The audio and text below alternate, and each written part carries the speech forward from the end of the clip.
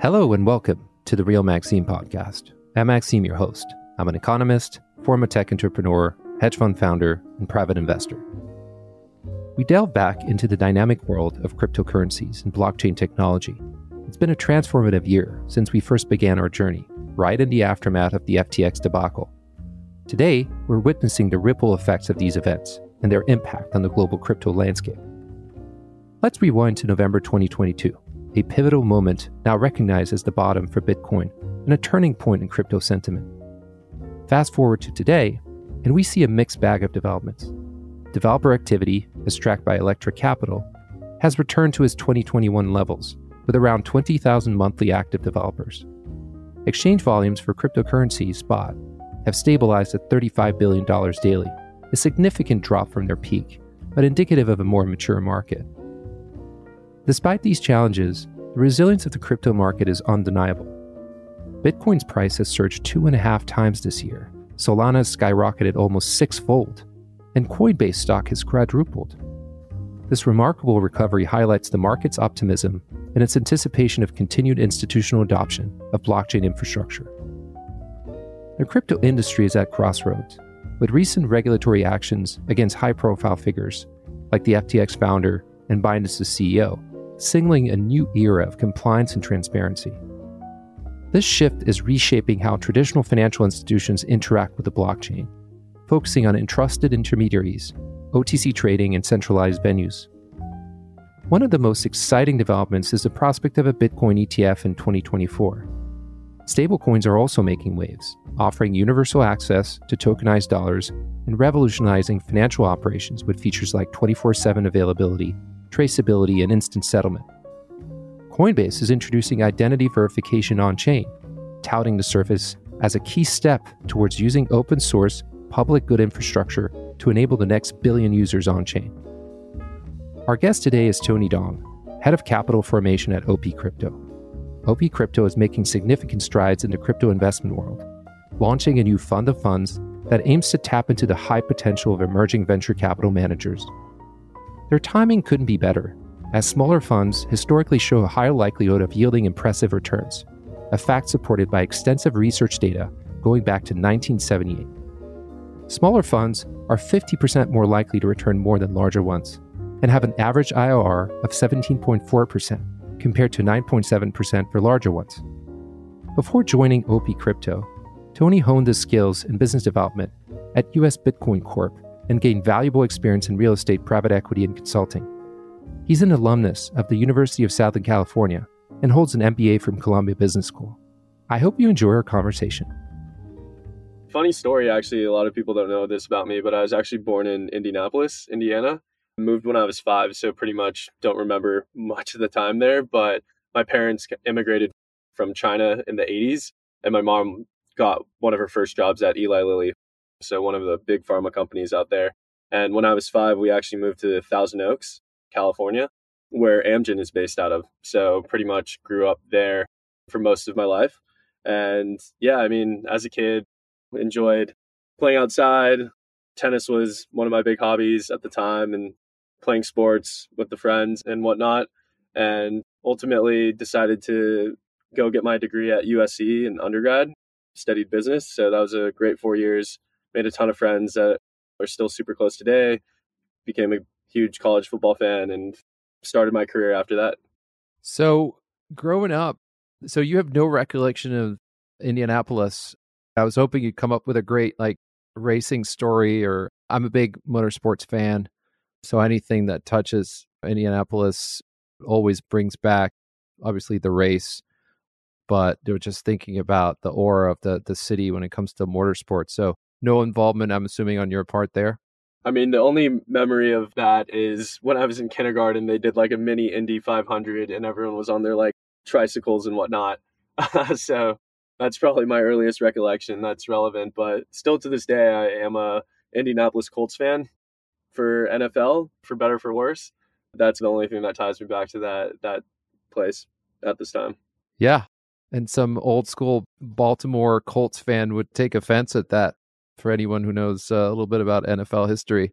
But yeah, the Colts had a great run under Peyton and some good years there, and a great team overall. So in terms of, like, said you played tennis, did you play competitively, or how deep into tennis did you get? Or was it just like extracurricular playing with friends? Yeah, so I took lessons starting in third grade. So played throughout high school, played on my high school tennis team, but that kind of fizzled out when I got to college. But post USC, really started getting back into it more on the recreational side. Especially living in California, it was super easy to get a court. A lot of my friends played as well, and it was just a really good way to get cardio. I hate running. I don't like doing other types of cardio, but tennis is the one thing, like, it just doesn't feel like exercise to me. So it was really good to just get out there and get the blood flowing. Yeah, running with a purpose, I like to call it. It's hard to run unless you have a good reason to. There's reasons they say a lot of marathon athletes come from Kenya because people walk long, long distances to get to work, to get to school, and just you get into this culture of exercising in that way, but again, with a purpose. So I hear you there. In terms of the types of subject matters that you gravitated towards in high school and college, like, did you already have in mind the fact that you would wanted to go into investing with the technology bent? I mean, were you geeking out? I speak to a lot of guests. Usually some are pretty scientifically inclined when it comes down to it. I was wondering, like, what were your areas of interest when it came to studying? Yeah, absolutely. So going into USC, I ended up double majoring in business and accounting. So there really wasn't like a digital asset, crypto, tech interest at the get go. But funny enough, one of the guys that lived across from me in my dorm my freshman year was mining Bitcoin in his room. And this was back in 2013, and things were just getting started. We were like, what is this fake internet money? Oh, it's worth something. And that was like my first experience, like, with digital assets. Ended up buying some in 2014, played around with it loosely. But at the same time, because I was studying business and accounting, ultimately ended up working at PwC in their deal advisory practice for the first 2 years, and then pivoted away from that. But yeah, I mean, always had interest in learning about companies, learning about new technologies. So I'm really happy my path led me to where I am today. And so it sounds like you spent a little bit of time in Paris too, right? Didn't you? Yeah, so USC, at least the business school, does a really good job in terms of encouraging their students to go abroad for a semester. Ended up getting Paris as my study abroad, so lived there for about 5 months. Was in a master's program at ESCP, which was a ton of fun. I mean, the way that they grade you there was very much like pass fail. You had class 2, maybe 3 days of the week. So for us coming from the US, we had tons of free time. A lot of other similar schools were doing the same program, US based. So met a lot of friends there, was able to travel Europe, but also get to learn more about the French culture and really fell in love with the place. Yeah, no, it's also a great school. I mean, it's in the top three business schools over in France. So I'm French, was born there and went to college there, and are really like different. You either go into engineering, and the business track is a little bit different. And ESCP is definitely, it's a top three school, so it's an excellent institution. This brings me to there's a couple of things I wanted to unpack. One is crypto and just overall digital assets investing is an incredibly global profession. You can't really think necessarily locally. You'd have to have such awareness as to the different trends and currents and different motivations, not to mention regulation. So, being that sounds like you're a first generation immigrant, but grew up very much in the US, grounded in that culture, how was it getting exposed to like more global set of colleagues and classmates? And in general, like, how do you think about maintaining that global exposure with what you do? Yeah, absolutely. I was lucky to grow up in a pretty multicultural city from the get go. And even going to USC, that was also the case. Especially when I went to go get my MBA at Columbia, a lot of the students are international. So always having a global mindset from a young age. Also was traveling back to China every couple of years, visiting relatives there. So I thought that was super cool. And to your point about investing in digital assets and crypto today, it's very, very global. So to be able to learn from a lot of the experiences, talking with people, doing business, etc., it's definitely helped, like, in this line of work for sure. The other thing I will say, tremendous amount of respect for the accounting rooting that you have. I have some really good friends who've gone on to become excellent investors. There's something about, and I used to really quite enjoy, believe it or not, accounting classes always have. It's sort of like it's a nice, tidy discipline. And once you get it, and once you understand also how to read financial statements and paint the picture of what a business looks like, I think it gives you a tremendous edge. In that vein, as an investor, and without jumping into some of the topics that we'll talk about, what is your overall take on founders' aptitude in that field, like their overall understanding of the mechanics of the businesses that they run? They might be great technologists, they might be great growth engineers. What is your take on the overall aptitude level and the ability to run a P&L? Yeah, see, that's something that I think a lot of founders that don't necessarily have that solid business background will struggle with, and at least in the beginning, which is why it's so important for folks to really align themselves with advisors, other venture funds, et cetera, that can really help them form a business the best way that it should be. Obviously, having some business background, like I could not really be a huge asset on the technical side when doing development, especially with a lot of these blockchain technologies and whatnot. But I think it's a good mix when you have a variety of experiences and put the right people in the room to really push something forward in a productive way. Yeah, makes sense. So important. And to your point, having investors who really get a grasp of that will probably means at some point you'll get recommended a good CFO. I mean, a much later stage, obviously, and just good sounding board as to what are the right things to do. Walk us a little bit through your career progression. So in the first few years, and then how does it progress, and what kind of jobs did you gravitate towards? And then I think one overarching question is, you said you bought Bitcoin in 2014. How much of it did you buy and how much of it did you keep? Yeah. So I first purchased Bitcoin back in 2014, used Coinbase, Circle, etc. And this was really playing around with the ecosystem and seeing what was going on there. Local Bitcoins was a big thing. I had never actually used that, but ultimately didn't really have the conviction to hold that. So I ended up selling all of it. And I really wish I didn't. Obviously, hindsight's 2020, but it's funny to think now that I work in the space, but at the time I really didn't believe in it.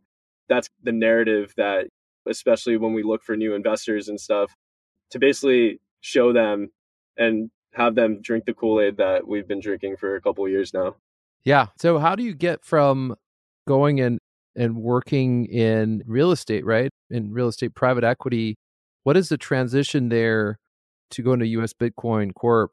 I have a few friends there, actually, good friends with Matt Pusak over there, chief business officer over there. Great company, great investor base. How'd you end up working there? Yeah, so really, really funny story actually.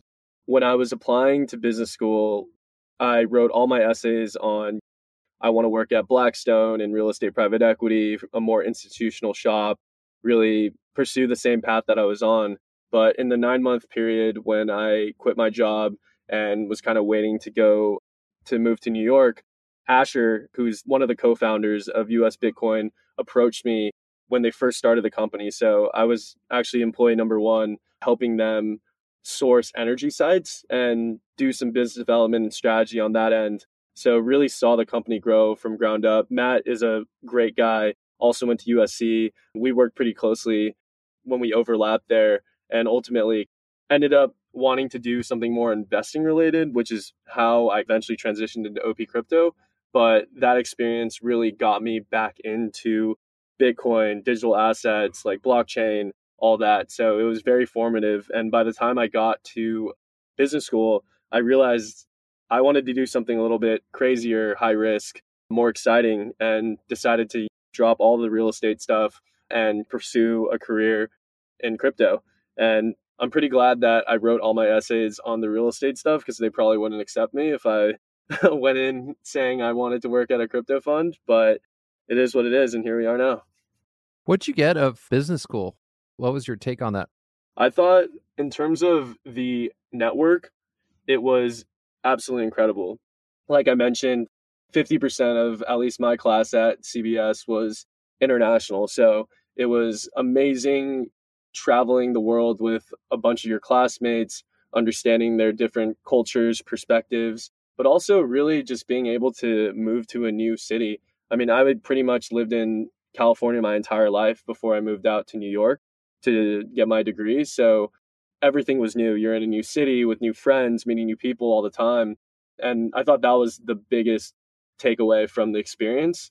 In terms of actual knowledge and that curriculum, I think if you want to pursue a more established career in something like banking or consulting or PM, like business school has amazing professors and case studies and really tees you up to do well in those interviews and ultimately land those jobs.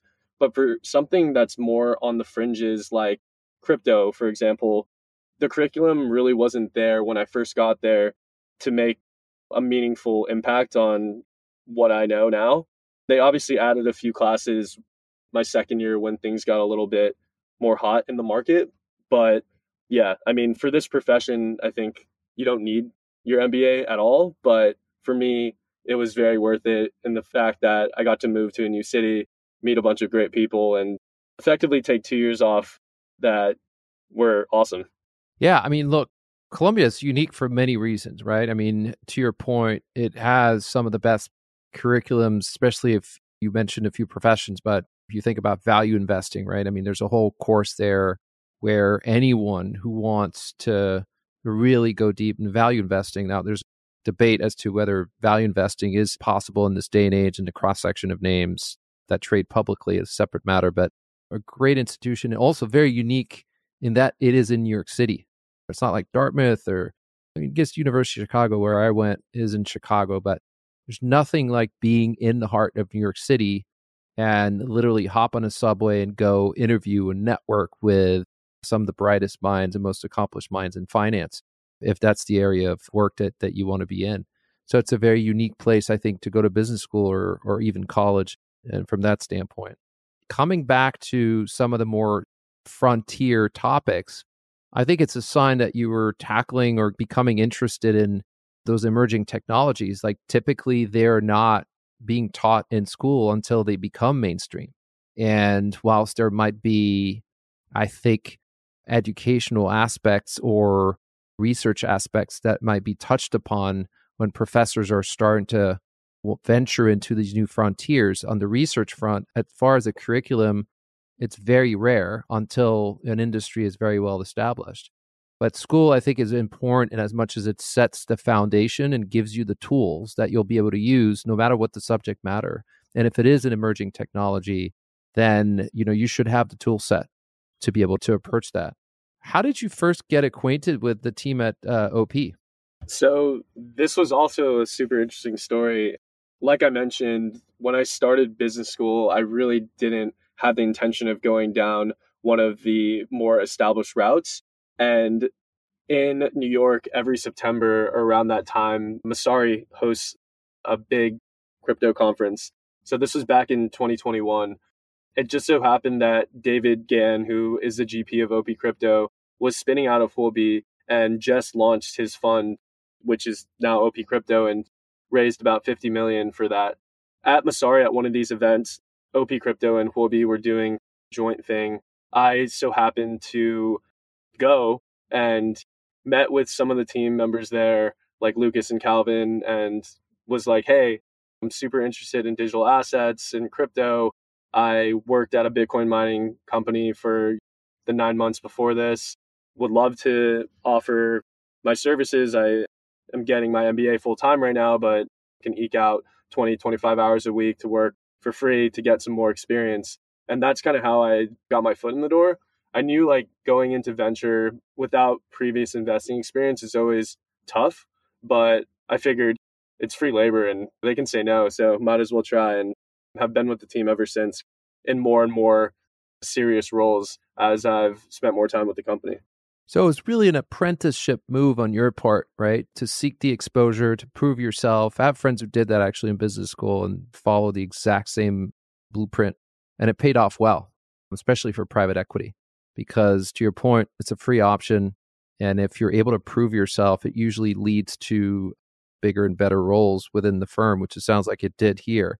Was there a point where you were thinking, okay, well, say I've put in a few months in, should I be looking around? Should I be looking at who else is out there?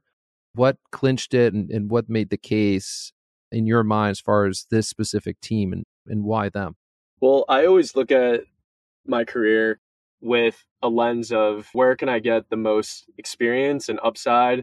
And I always jibed with the fact that I wanted to be at more of a startup or an earlier stage company that was scrappier and had a lot more room for growth. So being as OP Crypto was just founded and the team was really quite small then, they only had 3 people at the time. I knew that I was able to take on a lot more responsibility than previously I would be given if I joined a larger shop. And that's what really excited me. So was able to really see the business inside and out from pretty much every single function within the business. And that was a really unique experience for me and something I wanted to continue learning and growing with at the company. So, how much more complex is being a venture capitalist in the digital space in crypto? Because people usually look at it as its own world, and for a reason, right? There's complexity in the technology, there's regulatory complexity, there are a slew of issues that really sets it apart. But I wanted to hear it from you and how you distinguish it. You and I attend venture capital events and mingle and have friends in a more traditional venture capital world. How do you set like that delineation and what makes you guys do differently? I think in this sector, things just move so much faster. You have all these new verticals and interesting technologies coming out that come and go. And one of the other big differences is the fact that because there's such a lack of regulatory clarity, there's a lot of bad actors that come into the space. You obviously saw with Terra and FTX, et cetera. So you have to be very, very agile and pretty disciplined to find the projects that are going to be lasting. But no day is like the one previously, which makes it super exciting at the same time. Yeah. And I guess it also brings another question, and there's an ongoing debate as well in saying, should one specialize in AI or crypto, or are they just enabling technologies? And ultimately, one should think with respect to their verticals and what's really their expertise as to how that enabling technology fits in. Another camp is going to say, no, they're really a different set of opportunities. And in that sense, they're going to spur innovation in ways that doesn't necessarily integrate with existing verticals, right? So where do you stand in that debate? I'll give you a little bit more color on this. Like you could say, okay, well, take financial services primitives, right? That's a straightforward one, right? You might say, well, crypto and blockchain is a phenomenal enabling technology to deliver and roll out and enhance the delivery of financial services in many different contexts, right? And as such, it's enabling technology. You could say the same thing in some consumer apps that I know some developers are working on right now. Yet they see themselves as being crypto builders, and the investors that invest in them are crypto investors. What is your stance on that? I think ultimately the blockchain opens up so many opportunities across all different types of verticals. I think we're going to move into a world where we see a lot more convergence between fintech and blockchain and AI. It's really like, I wouldn't say like anyone should pigeonhole themselves to just being a crypto builder, crypto investor, because as the world moves forward, I think a lot of these applications will become intertwined and you'll see a lot more, like I said, convergence in all those fields. So you said you joined the fund at an early stage and it was a small team, small asset base. Where does it stand now? How are the roles split? What kind of roles do you end up taking on? And how do people divvy up the work and the effort within the firm? Yeah, absolutely. So today, OP Crypto has about 10 full-time employees. We actually did a big push in Q2 of this year where we hired 4 team members out of the APAC region, really coming together with our thesis of connecting East and West. Obviously, David used to be at Huobi. He spent most of his career in China, and Lucas as well. So really trying to have the edge of assisting Western projects getting and breaking into the Asian markets, but also doing the same for Asian projects in the Western markets. So with that in mind, we hired some investors, research associates, operations manager, and they all sit in Asia, which I think gives us a pretty solid advantage in being on basically 24/7. As it pertains to the US based team, most of our management sits here. So David and Lucas, Calvin, who's our head of platform, and we also have a number of research analysts and investment associates as well. For me specifically, I've moved more into a role that I wear a bunch of hats, but mainly on the external facing side. So first point of contact with all of our limited partners across both of our funds. I do a lot of the actual fundraising when we do that, constantly meeting potential new investors and telling them the story of OP Crypto. And along that line, do a lot of the business development and try to find new funds, new service providers, new kind of contacts that might help our portfolio company or venture fund in any way. And lastly, I do a lot of work on the fund to fund side. So that's where I actually spend most of my time with an investor mindset to actually diligence managers coming to the space. So I can go into that in a little bit more detail, but yeah, it's a wide variety of things. No, I'm super excited to hear as a member of a team that went out and raised a crypto fund and has had staying power in the space, how you're going about finding emerging managers and sourcing emerging managers and investing in them, something that obviously is dear to my heart. We do that, love to find and have a pretty stringent and rigorous process as to how we vet those emerging managers because we think there's a tremendous amount of outperformance if you pick that right. And it's a great way to build a portfolio. So look forward to chatting about this. Wanted to hear your thoughts on having straddled like, a roller coaster few years of the exuberance of 21 and the crash of 2022 and how that's affected how investors think and structure investments. I was chatting with someone from Sky9 a couple of months ago and asking them how they think about the space right now and just realizing that a lot of these token deals entered into without a lot of strings attached, to be honest, right?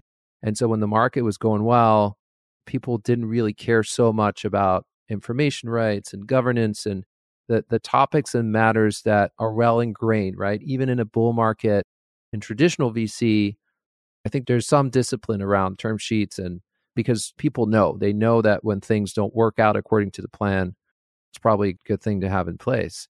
Love to hear your thoughts on the transition from old token deals. I think what has now been a healthier comeback to the more traditional means of investing and your views on token as an expression of your views. Yeah, absolutely. So yeah, you're exactly right with the cycle of what happened over the last couple of years. And I think that the space is still very, very young and a lot of people learned a lot of key takeaways from their time investing over the last couple of years. For us specifically, when we look at a project, our preference is actually for equity with token warrants. So you have the underlying fundamental equity in the company, but also have the upside and liquidity of tokens whenever they issue them. And I think that's a lot better way to align yourself with the team and also have the liquidity for like a crypto fund.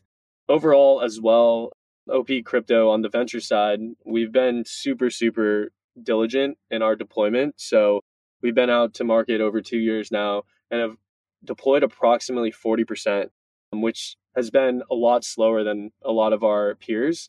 And that's because being experienced in these markets, David's been through 3 cycles already. We really didn't buy into the frothiness and exuberance of 21 and bleeding into 22 and really waited patiently for valuations to come down more reasonably.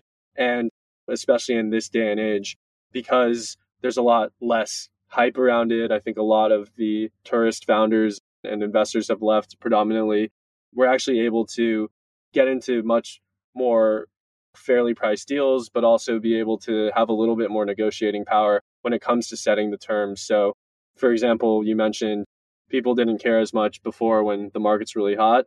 We definitely are able to set the terms a little bit more fairly to the VC fund in this day and age, which is better for investors and I think overall better for the whole ecosystem. Yeah, agreed. I think it's healthier. And look, there are asset pricing underpinnings to looking. I mean, one of the griefs that more traditional investors have had towards crypto is the valuations overall were a lot higher. And when valuations get out of control, I think there's some anchoring there and there's some muscle memory, right? So it takes a while for things to deflate. One of the things that I've seen is comparatively to other sectors of tech, I think valuations have had a harder time coming down. And so that reset, despite the carnage that took place in 2022, I think founders are still asking for pricing that is pretty aggressive.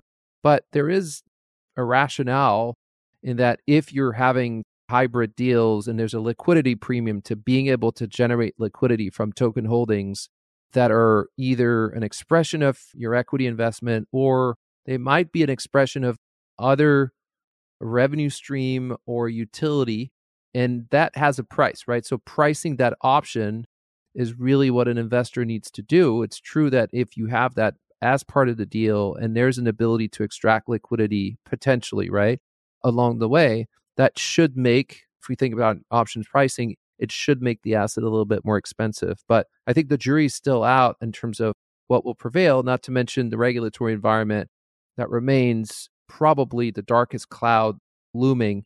There's still a complete lack of clarity around what does it mean to issue a token? What are tokens for? And so I'm looking forward to seeing how that becomes clearer over the next couple of years. What's your approach to, before we step into more of the fun activity, wanted to hear a little bit more about how do you guys develop a robust pipeline of direct deal opportunities? How do you source? Because that, again, fund is all about origination and the quality of underwriting. How do you deal with the origination piece? Yeah, absolutely. I think top of funnel deal flow really comes from founders because they're in the space themselves. They obviously have an amazing founder network of other folks that are vetted through them. And because David's been in the space for so long, he actually worked really closely on the investment side, fund to fund side, listing side at Huobi. He really met a lot of stellar founders back in 2018, 2019, when they're first getting off their feet. And that's been paying really great dividends today and maintaining those relationships, really being top of mind for those folks that he really worked closely with before. And those are really good referrals that we value a ton. Separately, it's all about deal flow sharing with other venture funds as well. So being able to add value, share deals, co-invest with some of our closer allies is another great way for deal flow. And also just putting our ear to the floor on a lot of the accelerator and incubators in the space. So like Alliance, Orange DAO, and a lot of the other ones, great projects come from there. Sometimes too early for us to invest in at a pre-seed, but that's why they go through these programs to basically find their product market fit and really accelerate their business to something that's real. And being close with the people that run those types of programs is also like a third channel for really good deal flow. Yeah, I mean, there's no question that a strong founder network is critical, right? And that's just not something you can create overnight. And it goes to the staying power of staying committed within the space, being known as having stayed committed in the space, to your point about tourist investors. And look, investors have to be pragmatic and also move capital where capital earns the highest return. But I think for builders, especially knowing that you have investors who've gone through the trial and tribulations, who've been there, who've been faithful supporters, I think ultimately pays off in the reputation that you build. And as we know, the industry is small. It's gotten small over the last year. So the word travels and reputation precedes you for sure. So how does it work on vetting, but also sourcing emerging funds? I mean, in this day, who is out there really thinking about starting an emerging manager in crypto? Talk to us a little bit about that. Yeah, absolutely. It's always funny because in the toughest times and the deepest troughs in crypto is always the best time to be deploying. So time and time again, you've seen it with the different cycles. 2018 was a pretty bad year for crypto. in general, but that's when a lot of these funds got started and really outperformed in 2021 and 2022. And where we are in the cycle is pretty similar to that. So I think for the emerging managers coming to the space, they see the potential, right? And if they're able to raise currently and deploy into projects at this day and age, there's a lot of upside to be had there. So I think as opposed to raising when the market is super hot, you're stuck with a fund that can only deploy into projects that are at super highly inflated valuations. It's a lot more competitive to get into. So I would argue that the emerging managers coming into the space today will do better than the ones that are able to raise in a bull market. So there's a few things to unpack here. I think fundamentally, given also the liquidity drought, right? As you and I know, it's incredibly hard right now to raise from LPs. And I think it's almost like an arbitrage if you can leverage your existing base of LPs, which you guys have built over the years, bring capital to market in ways that a starter fund might not be able to. You're able to extract that liquidity premium that realizes over the next fund life cycle. So I think there's an overlap here between what is going to be market beta for sure, right? And there's nothing wrong with having good market timing skills. That is alpha in itself. Not that your entire strategy should be predicated in this, but let's say same thing with fintech right now.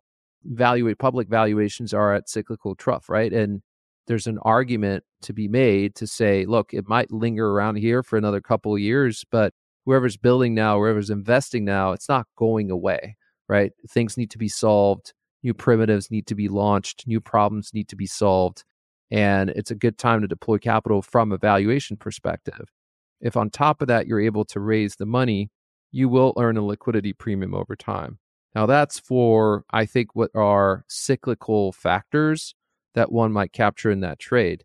I'm curious what your take is on the specifics of what makes a crypto emerging manager today someone that you would want to underwrite as a fund of fund. What makes them stand out in their ability to go beyond the liquidity premium that really effectively you will help them capture because you can help them raise money, and the fact that they're buying the lows. So there's another tier of outperformance in alpha, which again comes from ability to originate and ability to underwrite. How do you assess that? Yeah, absolutely. Before I jump into the nuance there, broadly speaking, what makes me really excited about emerging managers, as opposed to some more established managers in the space today, is that emerging managers are typically raising anywhere from 20 to 50 million, whereas the larger players in Fund 3, Fund 4 vintage have 500 million plus AUM. And especially in this time, it's quite difficult to actually deploy those pools of capital. So that's why you see a lot of these larger funds have to have a liquid strategy where they're actually buying tokens in order to really deploy the capital that they raised. A large fund is never going to be willing to put in 250K into an early stage deal. Dragonfly, for example, I think their minimum check is about 3 million, which is larger than a lot of pre-seed rounds, and it's difficult to deploy that amount. So the emerging managers really have the flexibility to get into almost every deal. And through the fund of funds lens, one of the main things that we diligence is how specialized are they? So, for example, some of the funds that we invest in are very, very vertically deep in their knowledge, and they really only touch one particular sector. And I think the specialization, especially at the earliest stage, gives you that value add, that alpha, if you will, to find the best projects building in the space. And to aggregate those in a fund of funds format really allows us to pick managers that are able to outperform. And that's what we're most bullish on today. I couldn't agree more. I think you captured one is obviously the alignment with investors, but also founders, right? At the stage they're at. Two very important things. So emerging managers are going to work for carry. They're not going to work for management fees. They're not at the stage where, to your point, like some of the larger funds are at, where, you know what, they're already clipping a nice little coupon there in terms of management fees. So the incentive structure starts shifting, right? You get into a game where you're trying to preserve returns as opposed to creating outsized returns in the beginnings. And then there's the notion of hyper focus, right? So assembling a portfolio of emerging funds, not only do you get the alignment, but the worst mistake you could make is investing in generalists or highly diversified emerging funds, because then you're losing essentially the benefits of that portfolio construction. By building a portfolio of highly focused managers, you're actually able to capture diversification together with concentration of bets. So out of your entire portfolio, obviously some of them will not succeed, but you're not going to get these average outcomes if you do that, right? Because essentially your long correlation, you're going to get either like a full in, go big or go home portfolio outcome. And personally, that's what I like about this portfolio construction approach, because it's a nice way to tap into an emerging frontier space, but without actually having to go and like make the actual bets, like the individual deals, which that you and I know is difficult and incredibly risky, right? So if each fund has a portfolio of those emerging deals and are highly focused in what they know, the outcome is usually quantitatively, if you look at the portfolio construction level, bound to outperform, assuming you assemble a certain number of bets in there. So I'm a big fan of that model and understand its merits. And I think it has a lot of merits for investors. We're certainly one of them, but I'm assuming your LPs are receptive to that as well. How's it been overall? We touched a little bit on it. We talked about the liquidity drought. You're out there, you and I chatted at a recent event. And what's the finger on the pulse, like climate, when it comes to LPs? You guys have a track record. You've raised money before, but overall, like, how's it been and how does it continue to be to raise LP money? Yeah, the market has been super, super tough over the last 18 months. For us specifically, we've even struggled raising for the fund of funds because it's not a concept that I think a lot of investors will typically deploy into, especially in a space like this. For broadly speaking, in the US, given the lack of regulatory clarity, I think a lot of the US institutions and family offices are really pumping the brakes a little bit because they don't want to be investing in an asset that could potentially be deemed a security. Where you do have a little bit more potential to raise funds in today's day and age is actually abroad. So, Token 2049, we had a few folks go over there. It's very, very vibrant. I think Singapore and Hong Kong specifically are doing really great work in terms of laying down foundations of providing that regulatory clarity. And because of that, and because of the nature of the Asian investor, which is a little bit more risk on, they're actually actively deploying as opposed to the US, which is waiting and seeing. There's a lot of folks going to the Middle East as well. Obviously, the Emirates have been on a great campaign to go on a track of technology and digitalization. We haven't personally raised from that region, but it's definitely something that we're looking into as well. But long story short, I think right now you kind of need to go outside to raise significant amounts. Otherwise, family offices in the US are still the best way to go since they're a little bit more flexible with their mandate and can make a decision faster than a lot of institutions. Makes sense. Do you find that those family offices are already crypto savvy and have been in the space, or you're able to make the case to investors who haven't tiptoed in at this point that this is a right juncture for them to make the move? I think it's really, really tough even today. So the best success that I will typically find is finding a family office that has previously already deployed into a crypto fund or maybe a direct project that has a little bit of conviction in the space already.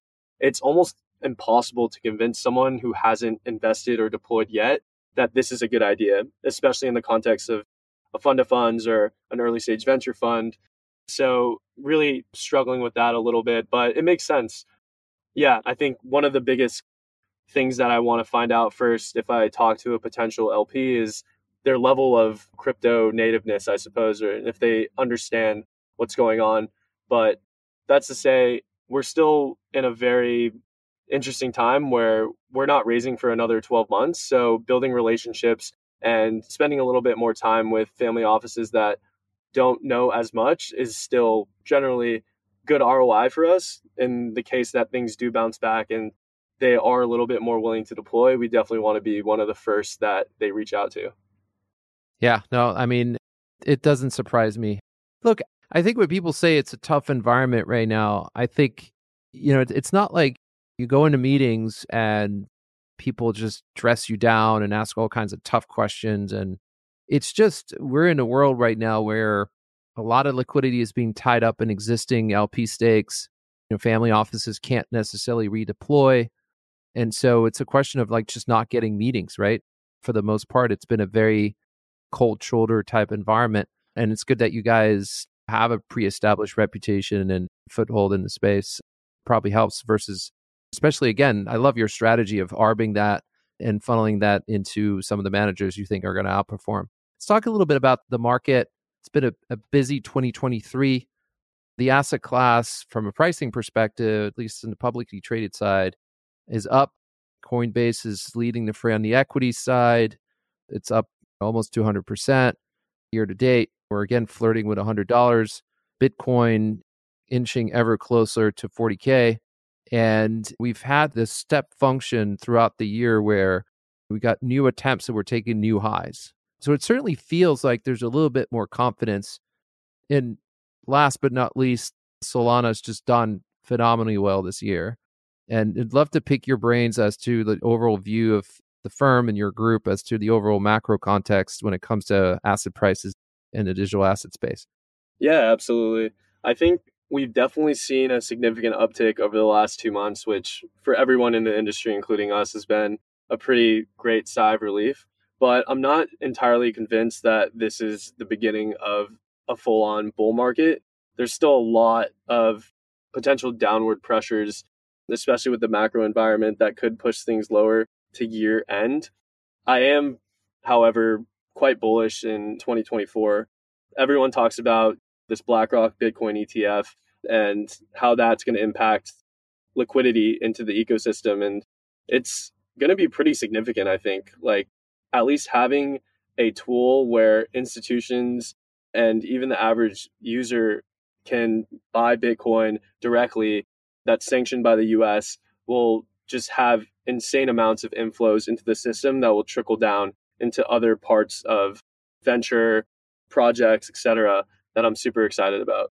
Yeah, I think when it comes to Bitcoin in particular, I mean, the technicals are really hard to fight. I mean, mathematically, if we think about the flow dynamics of dollars entering the asset, the outstanding float of coins that are actually traded versus hodled, and mathematically almost like it's just, you'd want to go out and tell people like, look, if you're not in the trade over a multi-year horizon, like it's just, you're going to miss out in a big way.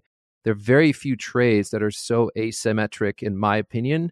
And then you've got some technical factors, such as, given that in the smart money, if you talk to options traders, the amount of like slippy gamma on the upside with Bitcoin options is really helping sort of these like step function moves up. So that to me is compelling. I know I'm bullish, but I have a hard time coming up with a counter thesis other than complete disappearance of liquidity, which I don't see it. We're in an environment where liquidity is scarcer than it was, and the prices are going up. And more than likely, at some point, we'll hit a point where the economy slows down. The Fed has to come back, and other governments around the world, and re-inject liquidity. And I think that's going to be supportive of the assets, going to be negative for the dollar. So, and I think there's a real case to be made that Bitcoin overtakes other forms of stores of value like gold on a global basis, because it's quite frankly easier to move Bitcoin around than it is to move gold physically. I think I agree with you that asset prices being on the upswing trickles, whether directly or indirectly, into the asset class, right? Wealth is created.